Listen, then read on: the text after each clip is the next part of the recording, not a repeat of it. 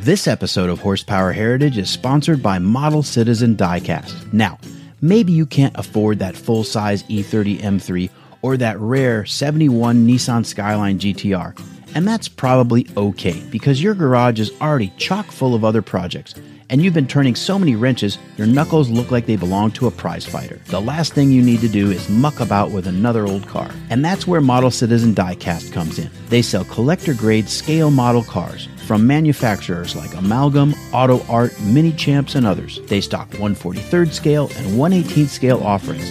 From street cars to race machines, from pre-war classics to brand spanking new cars, Model Citizen Diecast has something for just about every interest and price range. Shop their online catalog at modelcitizendiecast.com or check out their Instagram page at Model Citizen Diecast. Model Citizen Diecast, because your inner child still wants to play with cars.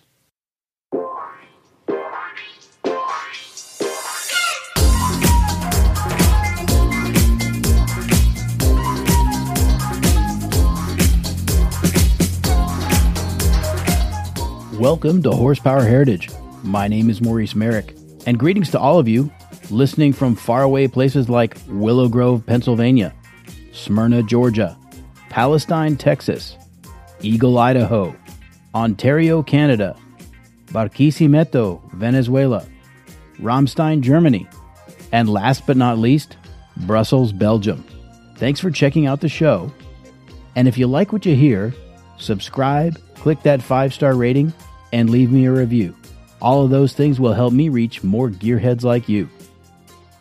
Well, today we're going to talk about motorsport. Now, I know not everyone who's into cars and motorcycles is necessarily a racing fan, but just remember that motorsport has probably been the most important constant factor in making our machines better. Because when you race, you break stuff, you find the weak spots, and you push the technology forward. And the people who do the racing are equally amazing. Imagine how you'd feel sliding sideways on a rainy track in the middle of the night, or trying to hold the wheel steady at 200 miles per hour. It takes a special kind of person to lay it on the line like that. So if you're not a race fan now, maybe you will be by the time we're done here. So with that, I give you, in no particular order, 5 motorsport events you must see before you die. Let's get started. Number 1, the Isle of Man Tourist Trophy. Jutting out of the Irish Sea about halfway between England and Ireland lies the Isle of Man. Humans have inhabited this 221 square mile refuge for about 10,000 years. But if those ancient peoples could see what happens on the Isle of Man every spring, they would be awestruck by the sheer sorcery of it all. And I say that because since 1907, the island has hosted the Tourist Trophy motorcycle races, one of the most spectacular and probably the most dangerous motorsport events in the world. Only 4 things have interrupted the TT since 1907: World War I, World War II, the foot and mouth livestock epidemic of 2001, and the coronavirus pandemic of 2020. Now, it has an independent government, but the Isle of Man is not its own country. Officially, it is a crown dependency, meaning it's not part of the United Kingdom, but certain responsibilities fall to the British Crown, such as defense and foreign relations. And I would argue that the island's governmental independence has allowed the TT to survive in a world fixated on risk management and liability. Because you see, the TT is run on public roads at top speeds of over 200 miles per hour and average speeds hitting over 130 miles per hour on a winding 37-mile course that takes riders along the shoreline, through the island's mountainous rural interior, as well as just inches from garden walls and signposts in town. One could debate whether it's the world's greatest motorcycle race, but it is unquestionably the deadliest. 151 competitors have lost their lives at the TT, along with over 100 spectators. It's insane, but it also brings tens of thousands of race fans and millions of dollars to the island each year, and everyone involved is keenly aware of the risk. For the riders, it's Mount Everest on 2 wheels, so they press on. The TT is a 2-week event. Week 1 is for practice, and Week 2 is official racing. There are 6 time trial events covering various engine displacements and construction rules: Superbike, Sidecar, Super Sport, Super Stock, Lightweight, TT0 for electric motorcycles, and the granddaddy event, the Senior TT. Only the world's best make it to the Isle of Man. Legends like John Surtees, Mike Halewood, and the great Joey Dunlop, a soft-spoken Irishman who won a total of 26 TT races over the years. The riders aren't in it for the money. The top prize money for 2019 was just £18,000 sterling, or just under $24,000. And it's one of the most up-close and personal experiences you could want as a spectator, because you're allowed in the paddock to see the bikes and their crews and come face-to-face with the riders. The official scoreboard is still handled the old-fashioned way, with lap times hand-painted on individual slates. Boy Scouts run the slates between the control tower and the scoreboard, handing them off to the board operators. And during the races, you can sip a pint within arm's length of the bikes and feel the rush of air as they rocket past you. There are plenty of places on the Isle of Man to see the races, whether it's in the island's interior, whether it's in town or out in the countryside. People gather along the road all over the island to watch the riders fly past. So if you're a motorcycle fan, you've got to see the Isle of Man TT.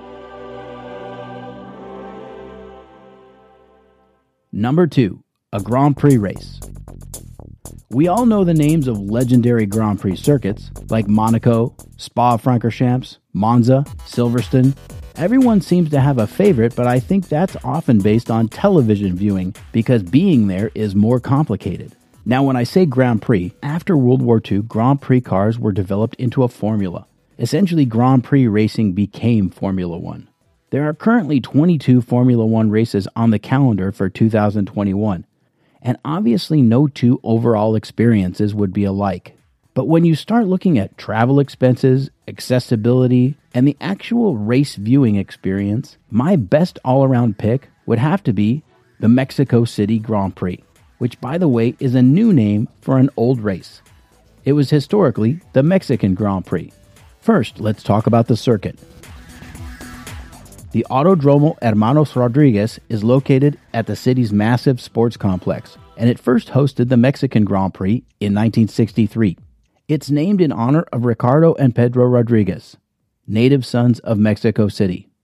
Ricardo was killed during a practice run at the track in 1962 when the rear suspension of his Lotus failed at speed. And sadly, Pedro died in Germany in 1971 when his Ferrari hit the wall and caught fire. Pedro was a fantastic driver with many wins under his belt, and Ricardo certainly had great potential. Over the years, the Mexican Grand Prix has had some long absences on the F1 calendar. In the early years, they had trouble managing the huge crowds, and later they had difficulty in keeping up on maintenance for the track. But the race returned in 2015 after the track and surrounding facilities were fully renovated. F1 fans now consistently rank this track as one of their favorites. There's not a bad seat in the house, and the atmosphere in the crowd is communal and very enthusiastic. It's also a very accessible venue, just minutes from the airport and many hotels. There's even subway access to the sports complex. And as world capitals go, Mexico City is also a surprisingly good value, even if you will pay a substantial amount for the race itself. Restaurants, nightlife, cultural attractions, and most importantly, the warm spirit of Mexico City combine to make the whole experience of this Grand Prix race a winner. Number 3, Goodwood Revival. During World War II, the Royal Air Force established numerous airfields for perimeter defense, and one such airfield was built at Goodwood Estate, situated in West Sussex in the south of England. This was RAF West Hampnet, and it served as an auxiliary and emergency landing strip for Allied aircrews until the war's end. In 1948, the landowner, Frederick Charles Gordon Lennox, 9th Duke of Richmond, built a racing circuit around the airfield. Freddie, as he was known, had been a racing driver in the 20s and 30s. The Goodwood circuit was active through the mid-1960s, playing host to greats like Jim Clark, Graham Hill, and Mike Hawthorne. And it was at Goodwood that Sterling Moss had his near-fatal crash in 1962, which ended his career. And sadly, it was also the place where 32-year-old Bruce McLaren was killed in 1970 while testing a new Can-Am car. Goodwood closed to regular racing in 1966. But in 1998, the course came to life again, thanks to Freddie's grandson, Charles March, 11th Duke of Richmond. And so the 3 days of the Goodwood Revival celebrate the circuit's original era, 1948 to 1966. And cars and motorcycles from that period are enthusiastically flogged around the track, often by the top personalities in motorsport like Dario Franchitti and Troy Corser. Goodwood might be the only place on earth that you'll see a Ferrari 250 GTO worth tens of millions spin onto the grass and into the wall. But you'll also see Mini Coopers, Ford Galaxies, BMW 1800s, Alfa Romeo Giulias, and many other everyman racers do battle. Goodwood is an immersive experience, with everyone in attendance required to wear period clothing. You'll see flyovers by vintage Spitfires and other warbirds, and the paddocks and grandstand seating will take you back to the golden age of motor racing.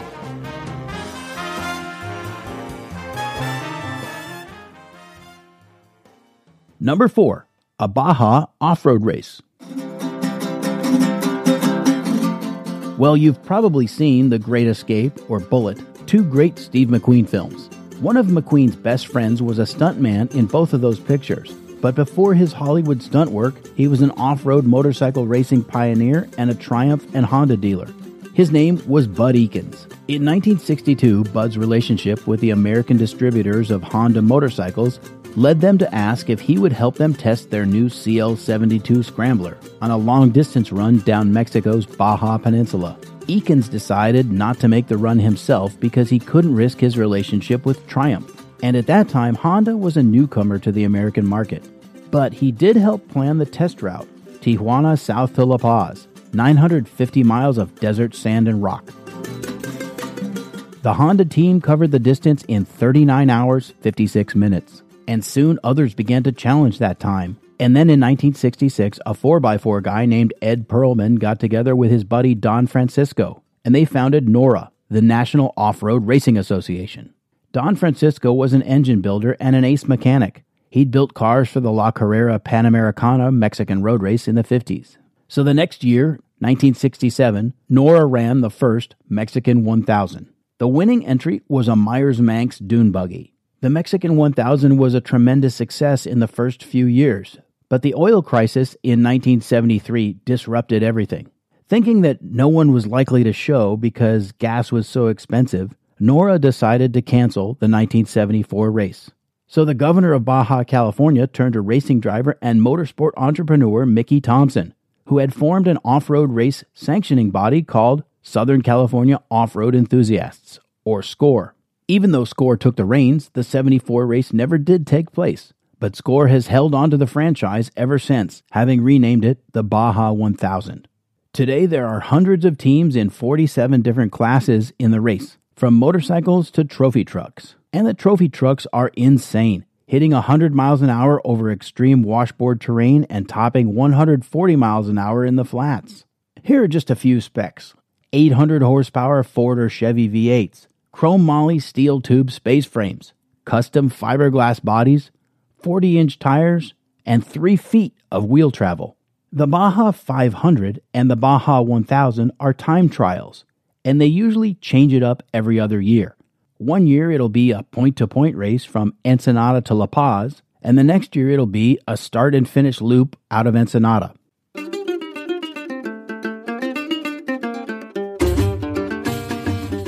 So how do you take part as a spectator in a meaningful way? I mean, it's 1,000 miles, just about. Well, it's not easy. The official map isn't released until about a month before the race, and the course changes every year. So you could end up eating dust and getting sunburned without much to show for it. You might only see a vehicle every 20 minutes on the course. You'll definitely need to do your research well in advance and start making friends with experienced Baja travelers. These races are as much about the scene and the Baja vibe as they are about the competition. One of the most popular parts of Baja is attending the Tech and Contingency Parade in Ensenada. and you'll be able to see the vehicles up close, mixed with team members, and maybe even some drivers. But you should know right now, it's a total circus. Lots of people choose to watch the official start. Every entry starts 1 minute apart, but you're going to stand there in one place for hours with thousands of other people and not see much action. After the official start, many people like to head out of town, farther down the course to a place like San Felipe, for example, and camp out. So you can see how much advanced research this is going to require, and you've got to be self-contained and ready for anything. One thing you do need to know, forget about chasing the race. Chasing the race is a very bad idea. It's more dangerous than being in the race. There are fatal accidents each year. So if you want to get serious about attending a Baja race, my suggestion is to do this. Volunteer to work for a racing team. Most of the teams depend on a small army of off-road fans to support their entries. You'll be dirty, sweaty, greasy, uncomfortable, and love every minute of it, even when you're hating it. You'll have skin in the game. And when all is said and done, whether your team finishes or not, the cold beer and fish tacos will taste that much better. By the way, there's an alternative to the SCORE Baja races because NORA was resurrected in 2010, and they've been running the Mexican 1000 and the NORA 500 since then. The NORA races pay special attention to vintage classes and backyard entries, from Safari Porsche 911s to first-generation Broncos. And my suggestion on the Mexican 1000 or the NORA 500 would be the same. Volunteer for a team, work your butt off, and enjoy every minute of it. Number 5. Bonneville Speed Week. Every August, the Southern California Timing Association sponsors 6 days of land speed trials in the Utah desert. Some entries are looking for an official world record, but others just show up to get timed for their personal best and say they ran at Bonneville. And that could be you. The magic of Bonneville is that you don't need factory sponsorships or your own personal fortune to go fast. Anyone can pick up an SCTA rulebook, build a land speed car or motorcycle in their garage, and run it at Bonneville. And I'm not trying to make it sound easy, but it can be done. Benjamin Louis Eulalie de Bonneville was born in Paris in 1796 and emigrated with his family to the United States at 7 years of age. Bonneville's grandfather was none other than Thomas Paine, the father of the American Revolution, who wrote the pamphlet Common Sense. Bonneville attended the United States Military Academy at West Point, New York, and was soon posted to the western frontier. But he was anxious to join the exploration of the far west, and he was granted leave from his army duties to mount a survey expedition to Oregon. Along the way, members of Bonneville's team surveyed the ancient geologic and glacial remains of a vast inland sea, bone dry and covered in a hard crust of salt. Bonneville himself never saw the salt flats, and in fact, the spot didn't bear his name until 1890, 12 years after his death. Early automobile racers had been using natural tracks like Ormond Beach and Daytona Beach in Florida for their high-speed record runs, but they soon recognized that the dead-level, hard-as-a-rock, unsullied salt surface at Bonneville would be perfect for running their machines flat out. In August 1914, a Southern California actor, stuntman, and racer named Teddy Tetzlaff came to Bonneville with his Blitzen Benz, one of 6 cars constructed by the Benz Company. Blitzen means lightning in German. Anyway, Terrible Teddy, as he was called, set an unofficial land speed record of 142.8 miles per hour. 21 years later, on August 31st, 1935, Utah native Ab Jenkins went to Bonneville in a Model J Duesenberg Special. The car had a few modifications: twin carburetors, a supercharger, a Cyclops headlamp, streamlined bodywork, and a full-length louvered belly pan. The Duesenberg Straight 8 was putting out about 400 horsepower, and Jenkins ran the car on a 10-mile oval for 24 hours, averaging 145.47 miles per hour. But just days later, on September 3rd, 1935, Englishman Sir Malcolm Campbell became the first man to hit 300 miles per hour in a car, his enormous Bluebird, powered by a 2,300 horsepower supercharged Rolls-Royce V12 aero engine. The Southern California Timing Association had been running land speed events at El Mirage Dry Lake in the California desert since the 30s. And the SCTA began holding events at Bonneville after World War II. Returning veterans were anxious to build their own belly tank racers and souped-up Ford coupes, and the hot rod scene exploded. Year after year, the new generation of racers were trying to conquer the salt. There was Mickey Thompson with his streamliner called the Challenger, running four supercharged big block Pontiac V8s, each with its own Cadillac 3-speed transmission, all of it unified with a complex mechanical linkage. Don't ask me how. And on September 9th, 1960, Mickey Thompson hit 406.6 miles per hour in the Challenger. But if you really want to go fast, you need a jet or a rocket behind you. And guys like Craig Breedlove and Gary Gabelich were soon hitting speeds of over 600 miles per hour in their jet and rocket-powered cars. And just this year, George Poteet claimed the record for fastest piston engine car at 481.576 miles per hour in his dagger-like streamliner known as Speed Demon. The car runs a 557 cubic inch, big block, twin-turbo, methanol-burning Chevy V8 producing 3,156 horsepower. And Poteet clinched the record after he suffered a burnt piston in an earlier run. The team tore the engine down and repaired it right there on the salt. Attaboy, George! But the days of thunder at Bonneville may be numbered. For a variety of reasons, all of which fall on mankind, the salt flats are shrinking and the salt is getting thin. In fact, it's been reduced from 90,000 acres 100 years ago to about 30,000 acres today. So in 2015, salt racers got together with conservationists and formed the Save the Salt Foundation, and they're trying to restore Bonneville in the off-season. Anyway, you can learn more about their efforts at savethesalt.org, and I'll put a link in the show notes. And I'd be remiss if I didn't mention one more Bonneville competitor. This year, on August 14th, 69-year-old motorcyclist Ralph Hudson was attempting to set the 300-mile-per-hour record on his Suzuki GSX R1000 when a crosswind caught his machine and sent it into a wobble, causing Hudson to crash at 252 miles per hour. Ralph Hudson was airlifted to Salt Lake City with critical injuries, and he died on September 6th. Hudson's motorcycle was not a low-slung encapsulated type like you might be thinking. It was actually a conventional riding position configuration with a custom fairing. So Ralph was sitting on top of the bike, and he was in the wind. The guy had guts. Ralph was a veteran racer, and he was much respected in the land speed community. And after his death, Ralph's son David decided to set up a scholarship fund in his father's name. The Ralph Hudson Scholarship Fund will help support a new generation of talented builders and tradespeople. Many of these students will go into welding and fabrication, which can lead them into the sport of land speed racing or motorsport in general. If you'd like to support the Ralph Hudson Scholarship Fund, go to scta-bni.org, and I'll put a link in the show notes. Well, that's our show for this week, and I'm curious to know what's on your motorsport bucket list. Drop a comment on my Instagram page at Horsepower Heritage, or send me an email at horsepowerheritage@gmail.com. Don't forget to subscribe, rate, and share the show with your friends. Until next time, I'm Maurice Merrick. Thanks for listening.